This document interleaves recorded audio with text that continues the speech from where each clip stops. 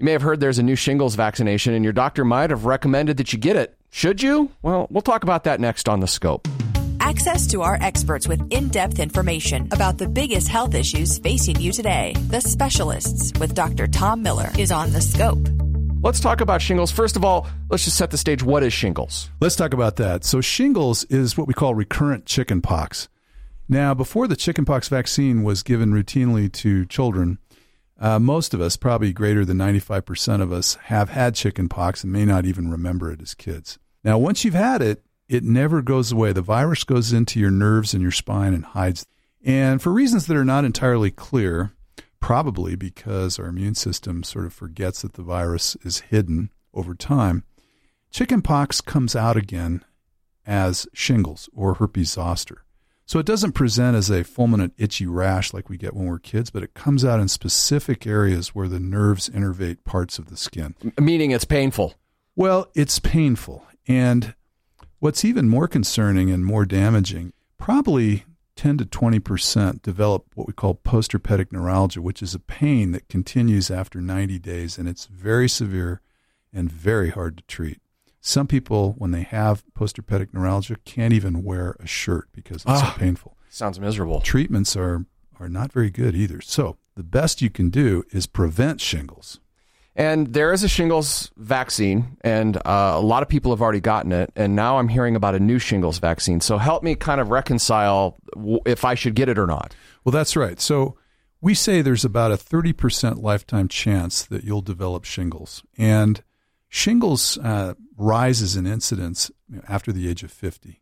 And by the time you're 80 years old, probably about 20% of people who develop shingles will have postherpetic neuralgia, which is this chronic pain that goes on and on and on. If you vaccinate, it's basically waking up your immune system to watch out for that virus sneaking out of its hidden cave and coming back and bothering you. So the first vaccine was a live vaccine that was developed in the middle of the last decade.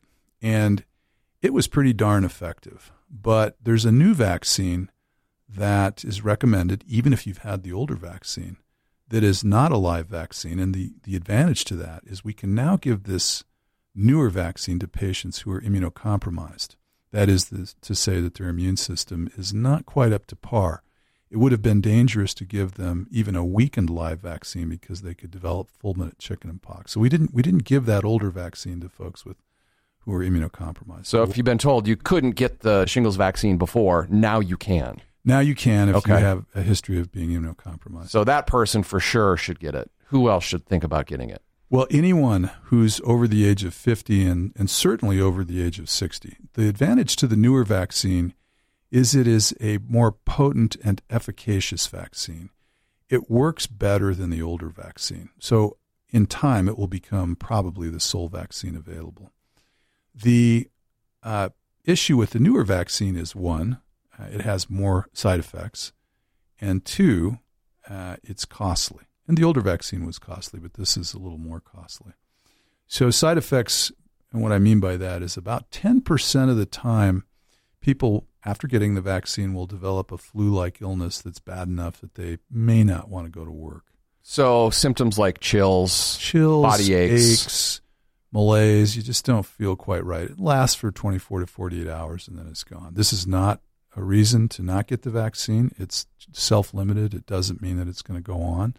It is also a sign that this is a very immunogenic vaccine, that it is revving up the immune system and making the immune system remember that it has to go after the zoster or go after the shingles virus if it comes out of the nerves in the spine.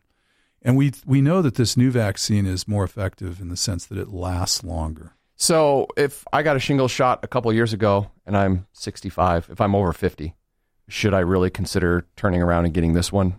The recommendation is to receive the new vaccination, even if you had Zostavax, the first vaccination, the live vaccination that was out. At any point? At any point. Okay. I'd probably say if you've had Zostavax, you would wait a year or maybe 2 or 3 years before getting the new one. You can talk to your physician about that. You can talk to your physician. And then I think the second thing is some people assume that this particular vaccine is covered under Medicare. Certain vaccines are covered under visits during or for people who have Medicare insurance, such as the flu shot and a couple of other vaccines, pneumococcal vaccine, for instance. This one is not. It's covered under Part D. So you really need to find out from your insurance what the cost of this vaccine will be. The other slight disadvantage with the newer vaccine is it's a 2-shot vaccine. You take the first shot and then come back in 3 months for the second shot. The total course of therapy on average, or treatment on average, is about $340 if you were just to pay out of pocket. And for many people who don't have insurance, that's a big inhibitor. But since most of us over 65 will have Medicare and some coverage, it'll be cheaper. But again, check with your private insurance or check with Medicare to know what it's going to cost you so you don't get hit with sticker shock. Yeah, and then take a look at, it sounds like if it develops into the long-term chronic pain, not being able to put on a shirt, that sounds like it might be worth figuring out how you could come up with a little extra money if you're not able to. Well, that's true. I think one of the problems that we see folks experience is they come in and they hear about it and then they get the vaccine, but they experience the sticker shock. And either they decide not to get the vaccine or they wait. And I just, as long as you know what the cost is, you can make an informed decision. And I certainly recommend it in all of my patients over the age of 50 and certainly over the age of 60. Have a question about a medical procedure? Want to learn more about a health condition? With over 2,000 interviews with our physicians and specialists, there's a pretty good chance you'll find what you want to know. Check it out at thescoperadio.com.